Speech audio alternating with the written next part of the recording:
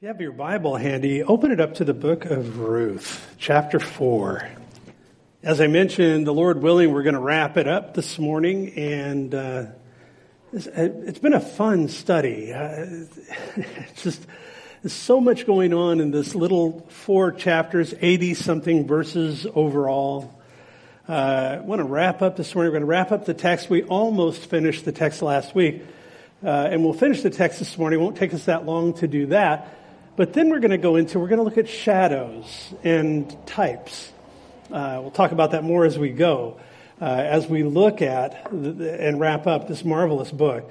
So where we left off last week was Boaz, the hero of the story here, the kinsman redeemer. He's also known as the Goel. That's the Hebrew word. And what it is he was the one who was to be the redeemer, the one who could redeem back people's lives when they got jammed up back in those days. It was out of the law of Moses, where the kinsman redeemer has certain rights, certain responsibilities. Boaz wasn't the first one. He actually had absolutely zero legal obligation to do what he did here in this book. However, because he's a merciful, compassionate, loving man, a man of great character, godly character, he steps in. So Ruth had been to the threshing floor the night before, early in the morning, before sunup. She rose and he said, don't let it be known that the woman was here tonight, not because there was anything improper going on. As a matter of fact, he says that because he wanted to be sure that the people knew that there was nothing going on, that as she went forth, he didn't want people jumping to conclusions, getting into gossip and all that weirdness that we see around us these days. Talked about that last week. So he says, look, I'm going to wrap this up quickly. If there's a nearer kinsman, a guy that's actually closer than me that has this responsibility first, if he doesn't redeem you, I will. So essentially Ruth leaves. She has no idea. She knows she's getting married, but she doesn't know to who. And we looked at that again as we went through the text. So Boaz goes to the city gate. It's where they transacted business. It would be like us going to the county courthouse or going to the court or to the city hall. That's where they conducted all of the official business of the day. And he goes there. He knows also, because it's the place where you'd come and go from the city, he knows this nearer kinsman's habits. And so he goes and he waits for this guy, and as he's passing by, Boaz calls to him and says, look, I want to sit down with you. Interesting. Again, we looked at the text last week. He calls this guy, but Samuel or whoever wrote the book of Ruth purposely uses a generic term. It'd be like him saying, hey, John Doe, I want to talk to you. Come and sit down. And he doesn't use anybody's name. He just uses this generic term. Hey, so-and-so. So the guy sits down, and there are 10 men. They're the elders of the city, sort of convening, not really technically a jury, but the men who would be able to attest to the matter that's transacted. That's how they did it. So he starts with it. He goes into the laws of the Goel out of the Old Testament, but he doesn't start with, hey, there's a woman who needs to be redeemed. Now, that's what he's after, but he starts with the law pertaining to property first. And he tells this guy, hey, piece of property here that Naomi had to sell. I mean, her husband died, her sons died, Mahlon and Chilion, sickly and pining. I love those names. And he says, look, we've got to do something here. That property needs to be redeemed.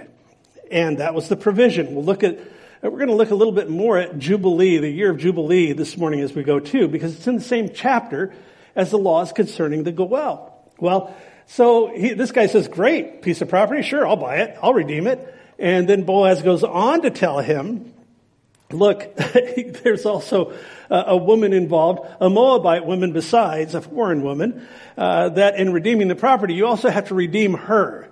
And which means you got to marry her and bring up children to continue her family line. And I'm paraphrasing all this, but that's exactly what's going on. And the guy, that gets him scratching his head. He's like, well, it doesn't look like as good a deal as it did. So I'm not sure this is something that's going to work for me. And he says, I can't redeem it. He changes his mind right there on the spot. So the nearer kinsman, the guy that was the rightful one to take the place of Ruth's husband and redeem Naomi's property and all, he says, I can't.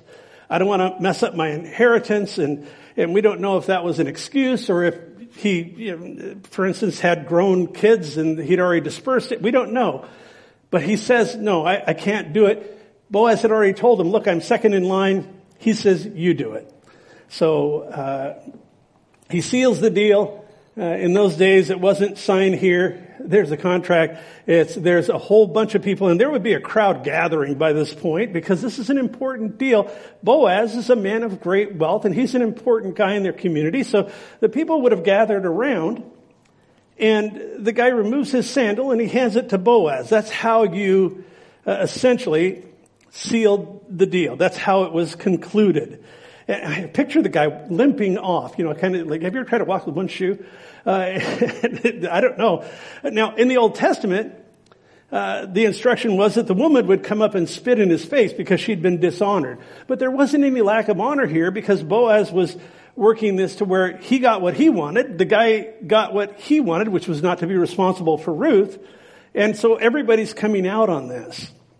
That's where it ends with his transaction with the guy. Now, Boaz at this point stands up in front of everybody. He says, you are witnesses this day. This is sealing the deal. This is finalizing the contract because it's all verbal. These guys, they had a verbal tradition when they talked about the law, when they talked about the Bible. It was a verbal society. And so that's why he had the 10 elders from the city. That's why there was a group gathered around. He says, you've witnessed today that I bought all that was Elimelech's and all that was Chilion and Mahlon's from the hand of Naomi. He says, further, Ruth the Moabitess, the widow of Mahlon, I have acquired as my wife. So he publicly proclaims his acceptance of responsibility to redeem Elimelech's land as well as to redeem Ruth through marriage. As I'm looking at this, something that occurred to me, as I mentioned, he had no obligation. This was all voluntary. This is because he's a good man. He's a godly man. And it was costly for him. 4 things that we see about Boaz's actions as the kinsman redeemer. I want to look at that for a minute, and we'll move on into the text. The first is that he did this willingly. Boaz, he's a man of character, and he sees the need, and he believes that he is the one that can fulfill this need. He had no hesitation taking on this responsibility. He willfully took it on. And his aim, remember at the threshing floor, he said, I will settle this matter with the guy. And Naomi says he'll do it before the day is out. He won't rest until he does it. So he willingly steps in because it's the right thing to do. Something that my wife and I were going through some stuff recently, and she said, well, what is it that we're doing? And I said, what we're doing is the right thing. Because the right thing to do is always the right thing to do. You look at that, forget the consequences.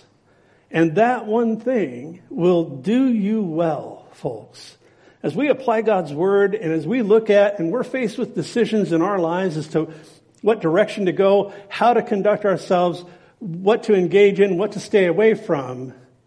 A very good friend, a pastor in Crescent City, California, said this to me one time, and it just resonated with the power of the Holy Spirit within my soul. The right thing to do is always the right thing to do. And then you consider the consequences. The second thing we see about Boaz here is he did this purposefully. All of his actions are deliberate. They're intentional. They're thought through. He's not doing this just on a whim. He's very purposefully going through and conducting business. He's not leaving anything to chance. And he made sure everything was done according to the law of Moses. And he's by the book. Everything he presented to the nearer kinsman, the guy that was the rightful one to step in and take care of Ruth and the property, was by the book, by the law of Moses. And assuming the responsibility after the man refused was by the law of Moses. The provision was was that it would pass to him. So he's not just willing, he's purposeful. He's intentional in the way he conducts these affairs. The third thing we look at here is that Boaz was faithfully carrying these things out. And all that he did that day, he was fulfilling his promise to Ruth. Remember, a couple of weeks ago, we looked at, and the name of the message was Promise. And he had made her a promise. He had said, look, I will do this. And he's faithful. His word is his bond. What he says, he does. He'd made her that promise at the threshing floor. I won't rest until this matter is concluded. And now here he is. The last thing we look at is he did this unselfishly. This wasn't for his own benefit. And yeah, we can conjecture that he was alone, that we don't know if he was a bachelor, or we don't know his family life or any of that. We know that he was an honorable man. But he wasn't doing this for his own benefit. From the very beginning, when Ruth comes to visit him, and she's going out to find a field to glean in, before he even knows about Naomi, he's unselfish and generous. He wanted to maintain the name, the lineage, and the property of the dead, because that's how they honored God, by adhering to his word, applying his word to their lives. And that's what he's doing. There's a shadow here in these things, because the Lord Jesus willingly, purposefully, faithfully, and unselfishly performed the act of redemption for you and for me. Again, we're looking at these shadows, these impressions that we get from the book of Ruth, from the story of Boaz, the kinsman redeemer, looking at Jesus, our great redeemer. So we're going to begin in verse 11, and we'll work through the verse 22, and then I want to go in and I want to look at 7 things about this. So buckle up. I got to move quickly. I had to get rid of about 10 pages of notes by the time I pared this down for this morning's message, or you would have been here for a long time. Verse 11. And all the people who were at the gate, he's still at the gate. He's just made this proclamation. I have elected to redeem, and I'm redeeming the property and Ruth. All the people at the gate, the elders, said, we are witnesses. The Lord make the woman who is coming to your house like Rachel and Leah, the two who built the house of Israel. May he prosper in Ephrathah and be famous in Bethlehem. So they're saying, we want you to prosper. We want your name to be known because you are doing something significant here. If only they could have known. So they pronounce a blessing on Boaz. It's a done deal. Boaz, he'd settled the matter quickly, fairly, and he was sealing both women's future in his house. Not just Ruth, but Naomi as well. When the people make mention of Rachel and Leah, these were the wives of Jacob. If you go back to the origins of the nation of Israel, Jacob, whose name was changed to Israel, there at the brook Jabbok, when he wrestled with the angel all night and all that, he had 2 wives. He thought he was getting Rachel and ended up with Leah. And he ended up having to work for his father-in-law for years more to get Rachel. So out of these 2 wives, he had sons. They became the tribes, the 12 sons of Israel became the 12 tribes of Israel. And so when the people are pronouncing this on Boaz, they're saying, you're part of the lineage here. These were the mothers of Israel. Leah specifically would be the mother of Judah, the one whose tribe they belong. So as they continue with the blessing in verse 12, they say, may your house be like the house of Perez, whom Tamar bore to Judah, because of the offspring which the Lord will give you from this young woman.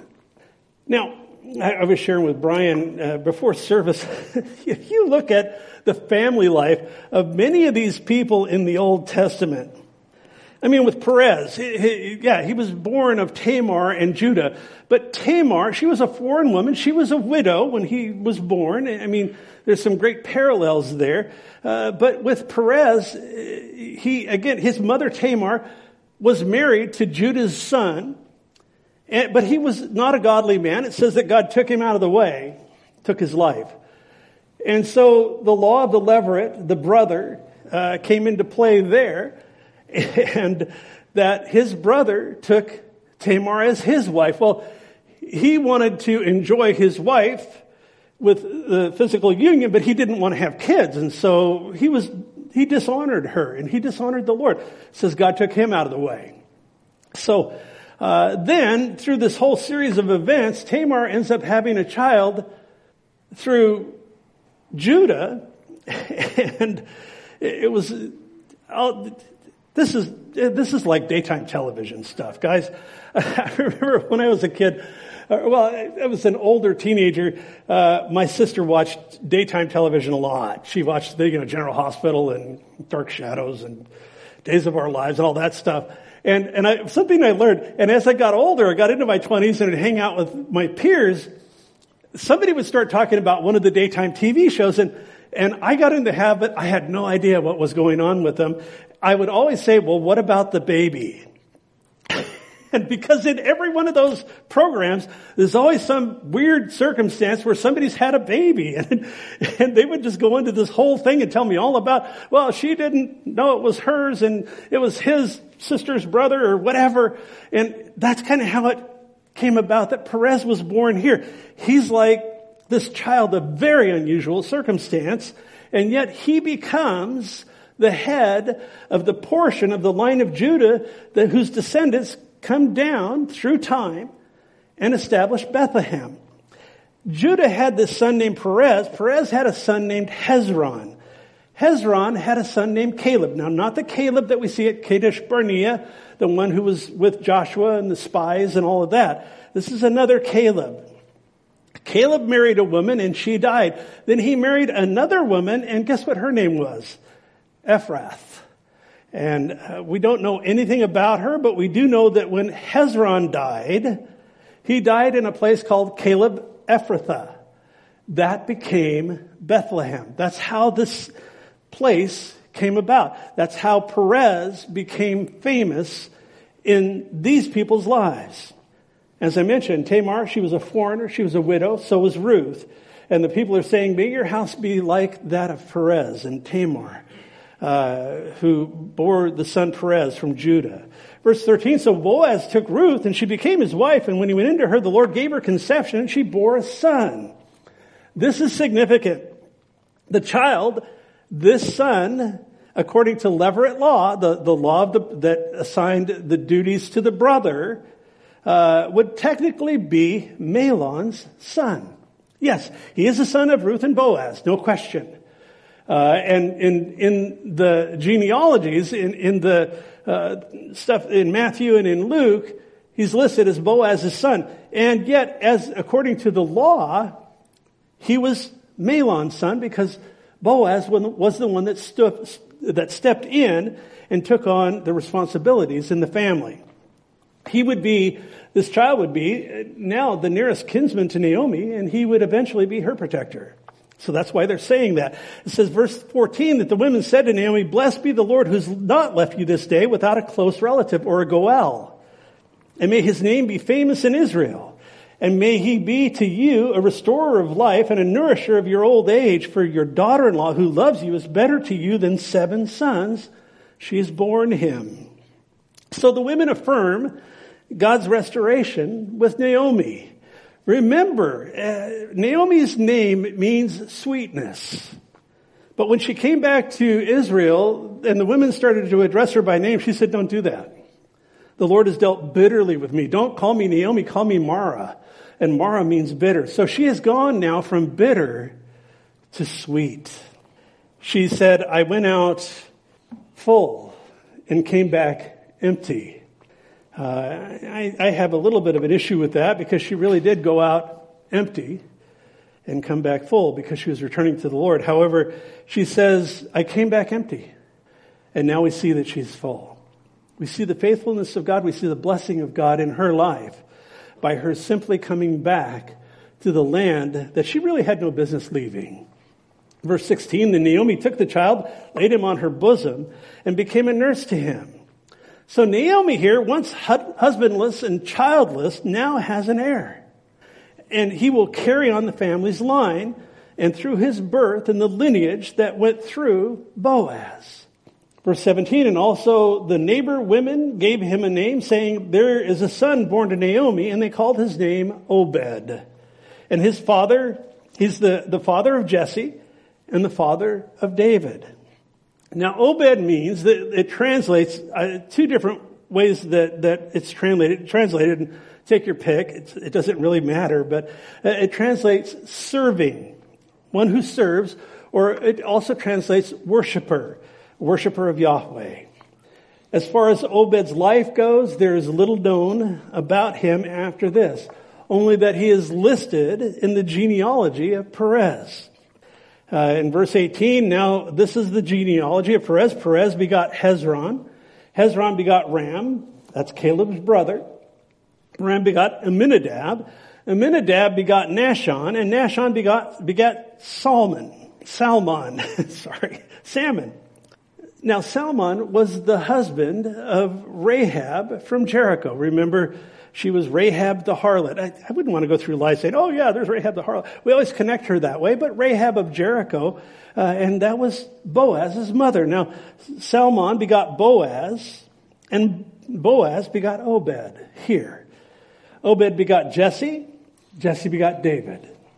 That wraps up the book. However, when we look at the book of Ruth, it ends with the genealogy, but that's not where the story stops.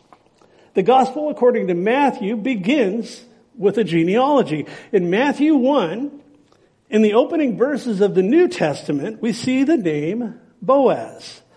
However, this time, the genealogy doesn't end with David. It includes him. It goes all the way through to Jesus, which is fitting. This firmly establishes these men in the line of Messiah. It's where the story was going all along, because we see these shadows, these types. And I want to take the rest of our time and I want to look at 7 connections between Boaz and Jesus. I'll move through them rather quickly because many of them we know just having studied this book. But I think they're important to tag these bases and relate them to how we see Jesus in these types and shadows in the book of Ruth. The first is the tribe of Judah. In chapter 1, we learn that Elimelech's family was in the tribal territory of Judah. Now, Judah was a person, but it was also a place. In chapter 2, Boaz is introduced as a man of great wealth of the family of Elimelech, so we know that there's a connection there. Before the promised land, Judah was Jacob's son. He'd received his father's blessing near the end of Genesis. At the end of Jacob's life, Jacob's word in his blessing includes some imagery that's regal, that's kingly. In Genesis 49:10,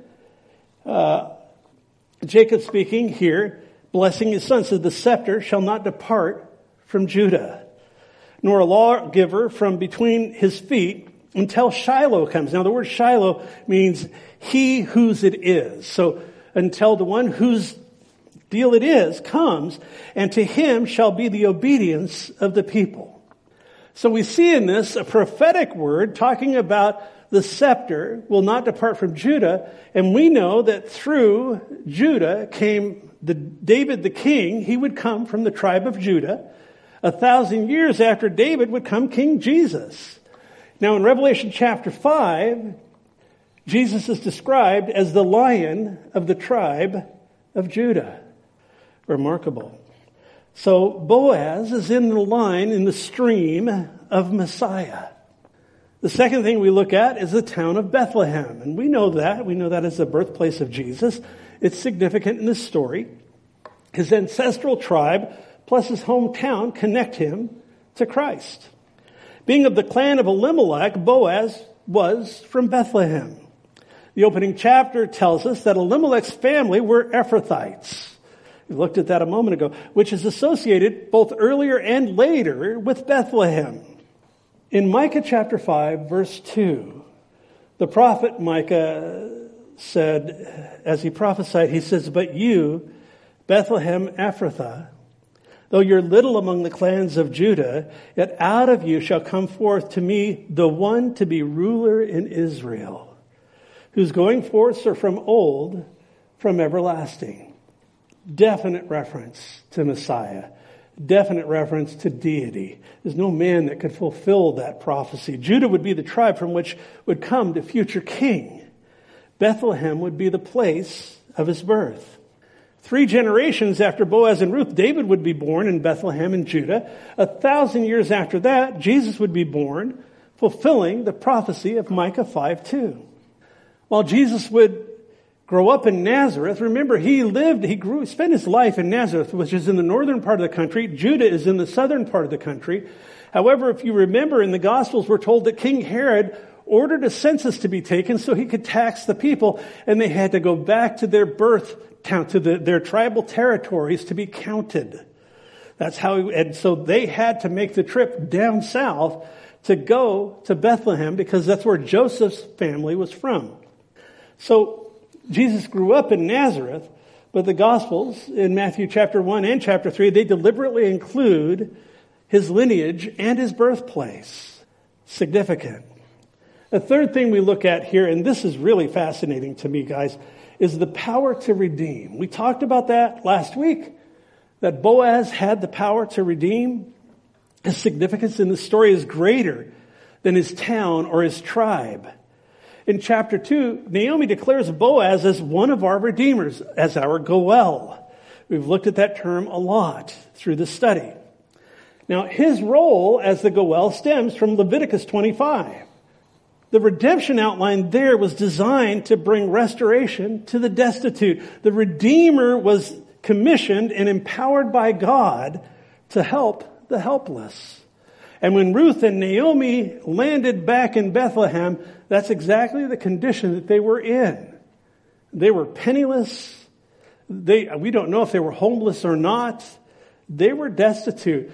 Ruth was a foreigner, a woman, and a widow, and she would be at the lowest part of their social scale. However, when people acted, when they fulfilled the role of the Goel for their family, they were imaging the work of Yahweh to the destitute, to the helpless. They were carrying out, this all originated in the heart of God. As a matter of fact, aside from a few places where we see men carrying out the role of the Goel, every other reference in the Old Testament has God acting as Goel, as Redeemer. These were pictures of the ultimate work that God would do through Christ and the cross. These people were vessels in the hands of the greater Redeemer. The redemption by Boaz was a picture of what God had done and would do for Israel and for the Gentiles. By acting as Redeemer for the family of Elimelech, Boaz is a clear type, impression for Christ.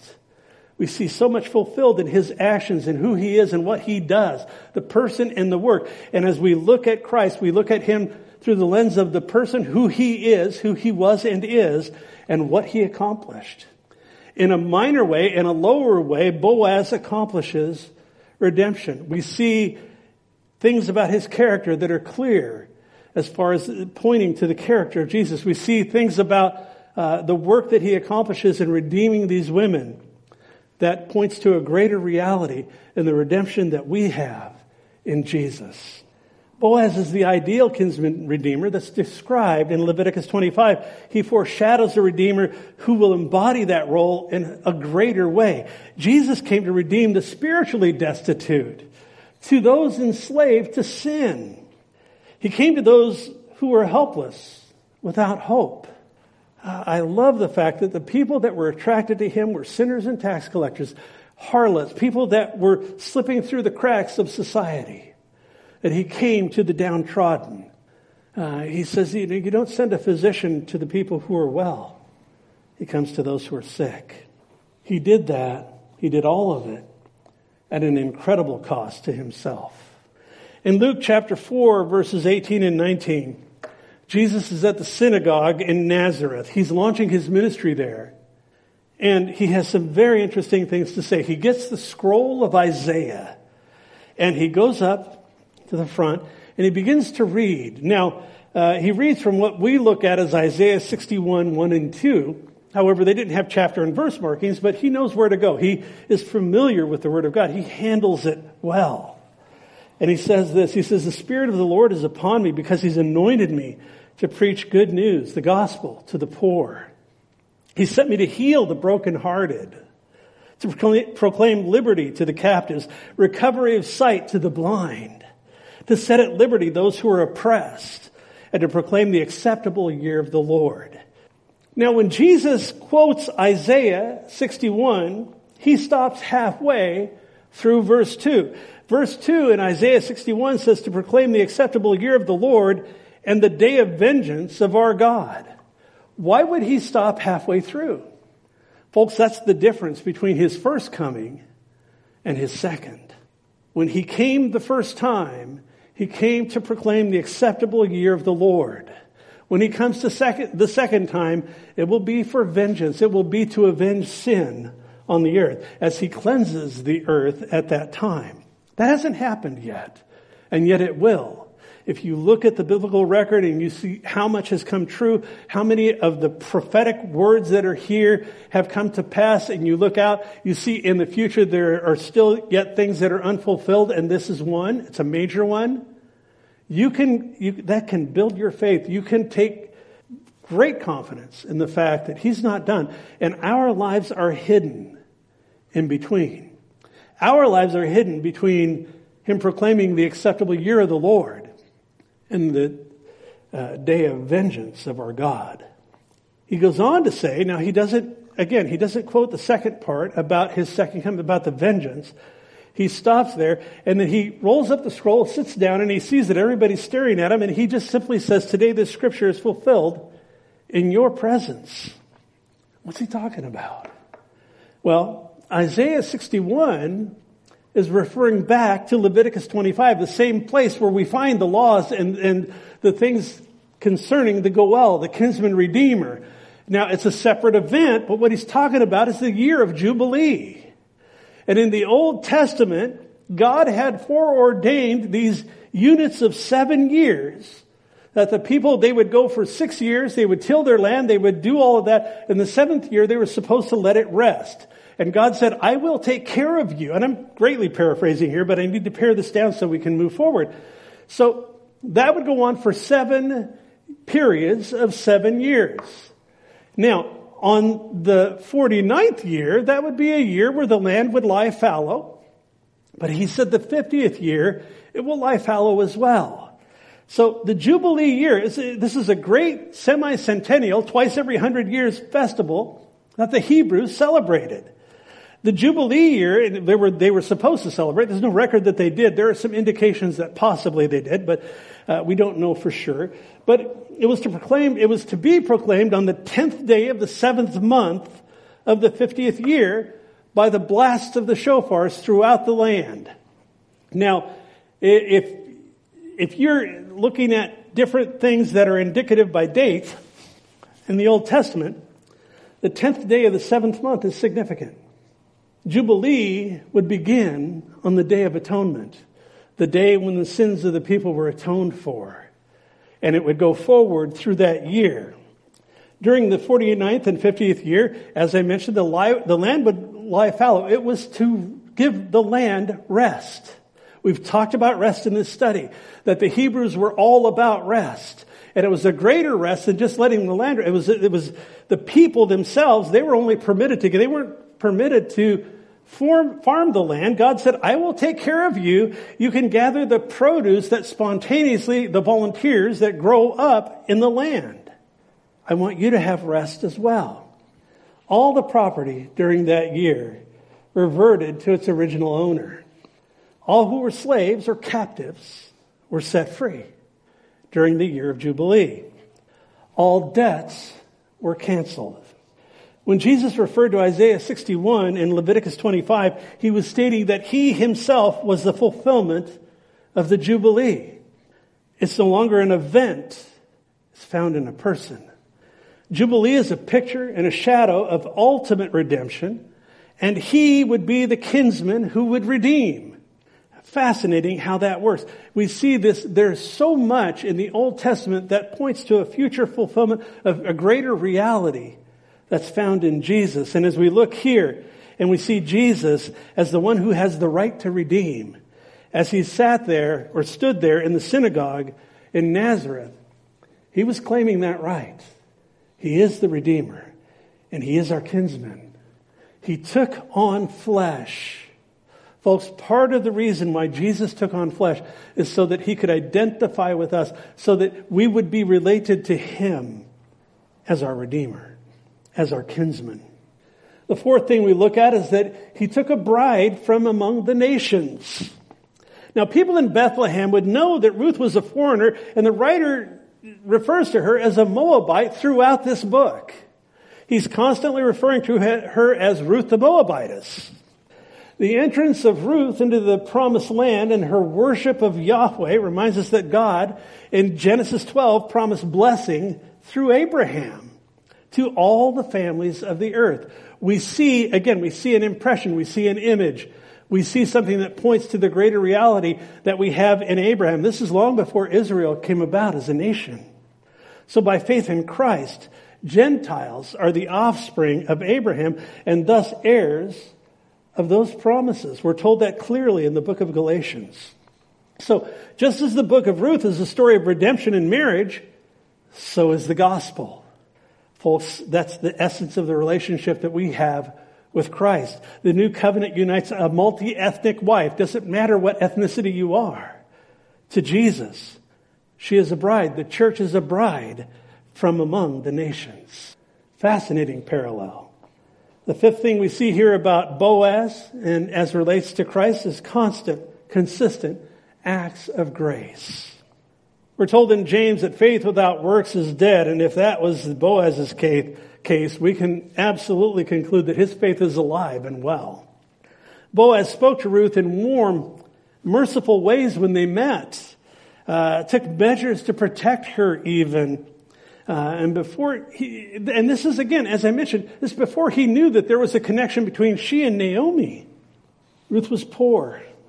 She was a widow. She was a foreigner. So she represented the kind of person who was destitute, dependent, easily overlooked.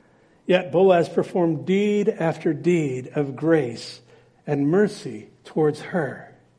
Among the various virtues that we see of Jesus evident in the four Gospels, his kindness was consistently clear.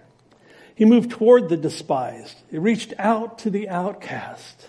Whether it was a leper, a demoniac, a tax collector, the Samaritan woman, a beggar, they were deliberate targets of Jesus' grace and mercy, both to Jew and to Gentile alike. Because grace and mercy, folks, for the Lord, they're not doctrines. Yeah, they're doctrines that we do well to understand. But as they're woven into our life, they become part of who we are. Because Jesus is the embodiment of grace. He's the embodiment of mercy. And as he weaves those attributes into our lives, we become more gracious. We become more merciful. We become more sensitive to the need in another. That's how our King resembles. We see the greater reality with our King that we see in Boaz. The sixth thing we see about Boaz is he was a keeper of the spirit of the law. Interesting. In the Sermon on the Mount, Jesus gives a whole list. Now, that is not the Christian law. I've heard that mistranslated, mistaught more than once. What he's saying is, look, there are a couple of ways to get righteousness. One, you can be perfect in every conceivable way. Good luck with that. Or two, you can put faith in me. So he goes through the law and he gives the letter of the law. You've been told that you should not commit adultery. And then he gives the spirit of the law. Well, I tell you that if you even so much as look on a woman with lust in your heart, you're there. So he contrasts the spirit of the law with the letter of the law. And we see here that Boaz is a keeper of the spirit of the law. Let me explain. He not only kept the law of Moses, he went way beyond it. He permitted Ruth to glean in ways that weren't required by the law. He told her, I'll just go through a brief list here, to keep close to his reapers. He instructed his young men not to touch or rebuke her. He offered her their vessels of water to drink. He invited her to eat with his reapers like she was part of his household. He gave her access to the sheaves and the bundles that the men and the women in the field were already gathering together. The law of Moses didn't require Boaz to do any of these things. He was just, but also merciful. In this story, he embodies the spirit of the law. We see that Jesus came, he said, I didn't come to abolish the law. I came to fulfill it. I came that you might have life and that more abundantly. Why? Because he is full of grace. We're told in the Gospel of John that the law came by Moses, but grace and mercy through Jesus Christ. Grace and truth. The seventh thing we look at here as we look at these parallels between Boaz and Christ is he is an abundant provider. One of the themes in the book of Ruth is the journey from emptiness to fulfillment. In Ruth chapter 1, we see that the promised land has famine. There's famine in the land. It's eventually filled with food again. Now, Naomi and Elimelech, her husband, they leave and they go to Moab. By the way, Naomi is a picture of backslidden Israel. She's a picture of disobedient Israel in this story. And they go, and very difficult circumstances befall them. She goes out, and there's a famine. She hears that there's bread back in Bethlehem, the house of bread.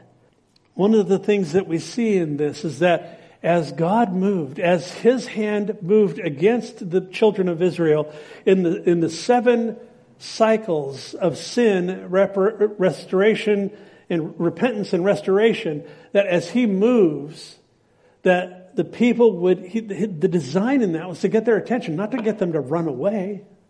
He wants to provide. We can remove ourselves from his hand of provision. We can cut and run. That's what Naomi did. That's what Elimelech did. Things didn't go well for them. Boaz is an instrument of the Lord's taking what is empty and filling it up. Each time that the writer reports Ruth returning home to Naomi as she's been out working in the fields, she has arms full of grain, or her shawl so packed with grain that it has to be put on her head by Boaz. She shared in his bread and wine. Ruth did when he said, come, dine with us. She ate until she was full, till she was satisfied. And she went home with leftovers. That's how the Lord is with us. In chapter 2, we're told she kept close to the young women of Boaz, gleaning until the end of the barley and the wheat harvest. So Boaz, he's an abundant provider. His actions in the story fill the arms and her stomach, and later her womb and her future. He goes from emptiness to fullness. And we see that with both women, not just Naomi, but also with Ruth. In the 4 Gospels, we see Jesus is generous with his provision to a scandalous degree. I mean, he was just beyond generous, and he still is. As he ministered throughout Galilee, he proclaimed the gospel and healed, quote, every disease and affliction among the people. Generous. When he fed the hungry crowd of 10,000 plus people, they all left satisfied, and his disciples filled the baskets with leftovers. God's people in the Old Testament had witnessed their share of divine provision in their lives. But never did one come and say until Christ arrived, I am the living bread that came down from heaven. If anyone eats of this bread, he'll live forever. He's the living water. Drink from the water I give you, he told the Samaritan woman, you'll never thirst again. I'm the living bread. I came down from heaven for you. Jesus is an abundant provider. Yes, Boaz is an abundant provider, but it pictures a greater reality, a greater fulfillment in the provision that we have from our Lord. His grace is lavish. His mercy is unmatched. So, as we wrap up, I have a question. If someone asked you to listen to a story about a redeemer from Bethlehem in Judah, and it was about someone who fulfilled and exceeded the law with his acts of grace and mercy and kindness, with abundant provision, before he entered into a covenant with a bride from among the nations. Who would you say that's talking about? Folks, because we see these shadows in the book of Ruth, that applies to Boaz. Absolutely. But in a greater reality and to a far greater degree, it applies to Jesus. The answer to that question could be either one. That's the beauty. That's the brilliance of God's Word. We see Jesus here. He's the last Adam. He's the seed of Abraham, the perfect law keeper, the redeemer of God's people, the promised king from David's line. What a great book this has been. I have just so enjoyed teaching it. It's a challenging book to teach because it's a narrative. And I do better when I'm looking at, we can chunk down on doctrines and, take apart, do lots of word studies and all of that stuff. I mean, it's just how I prefer. I mean, I love this book. But when it's a narrative, it's a different form of teaching. However, this is a beautiful part of God's Word. It is something that we can glean from. I mean, as Ruth gleaned from among the sheaves of grain, we can glean from God's Word. My prayer is that that's what we would do. Come back to this book in the future. As we wrap up this study, don't let it be your last look at the book of Ruth. There are layers, as there is with all of God's Word. That's why you can go and you can read something, you can study something here, and then come back and get so much more out of it the next time through. Because the Spirit of God is the one who takes the Word of God and drives it into the people's hearts. That's what He does with His people. The people in their day needed a redeemer and a king. Remember, this is the days of the judges. It ends with the last verse during the period of the judges, and there was no king in Israel. And every man did what was right in his own eyes. So they lacked a redeemer. They lacked a king. In Boaz, they got one. In David, they got the other. In Jesus, we get both and a lot more. If perhaps you're taking this study in and you don't know Jesus personally, He's not your Savior. He's not your Lord. And you see the hole in your life. You see that you're in the condition that Ruth and Naomi were in when they first got back to Bethlehem. Naomi was struggling with her walk, her relationship with God. If you're in a place where you look around, and I'll tell you what, folks, these are very interesting days to be alive. They can produce a lot of stress if your hope is in man. And I'll tell you what, I don't like what I see in so many ways, in so many areas. I don't like the social climate. I don't like the political climate. But I sleep pretty good at night. Here's why. Because in the same way that we look at this story and we see that these are impressions, these are things that point to the greater reality. We can get caught up in our world. We can get caught up in our daily lives to the point where these things hit us and they stress us. And yeah, we all do at times. But are you living for the greater reality? For the kingdom that is not seen? For the King that loves you more than any man or woman ever could? If you're not, give your life to Jesus. He went to the cross for you. When He died at that cross, He wore your sins. Everything that you've ever thought, said, or done for your entire life, past, present, and future, He laid His life down in your place. And now by simple faith and saying, Lord, I believe it. God, I don't have answers for my life. I am stressed out by these things. I don't know where to turn. I don't know how things are going to go. And yet I see that there's a greater reality in this world than just the seen world. By faith, I believe that there's a greater reality in you being Lord in my life and me taking that as the first relationship in my life. If you've never given your life to Jesus, pray a simple prayer. God, please forgive me for my sins. I turn from my old life and I embrace Jesus. I ask you to come in, to take this dented, messed up, screwed up, sideways life that I've been living, and make it count. Not just for time, but for eternity. If that's what you're doing, I encourage you, pray that prayer. Give your life to Christ. Tell somebody about it. When Jesus called people, he called them publicly. Difficult for us to do here while we're closed, but tell someone that you know. Tell a believer, somebody that you know that loves the Lord. Let's pray. Father, as we wrap up this marvelous book, this little 4-chapter book, there's just so much depth and meaning, so many layers of understanding, as I mentioned. And Lord, they all point to you. You're the one with whom we have to do. As we reflect on the story of Ruth and Boaz and Naomi, Lord, let that push us in our thinking to reflecting upon you, the greater reality. Lord, as we go through the day, we pray that you would cause us to be mindful of the things that we've looked at and learned. We pray that by your Holy Spirit, you would instruct us. You're our teacher. And that you would be glorified in our lives, that you would be enlarged in our understanding, glorified in our lives, and that as people bump into us, that we would spill Jesus on them. We thank you for your word. We thank you, Lord, that you are our reality. You are our life. I think of the words of the Apostle Paul, to live as Christ, to die as gain. Lord, let us live in that place. We thank you. I pray for a blessing upon each person who's a part of this fellowship this morning. Lord, we look forward to the day when we gather again together as one body, as your bride. Until then, Lord, I pray for divine protection, that you would keep us.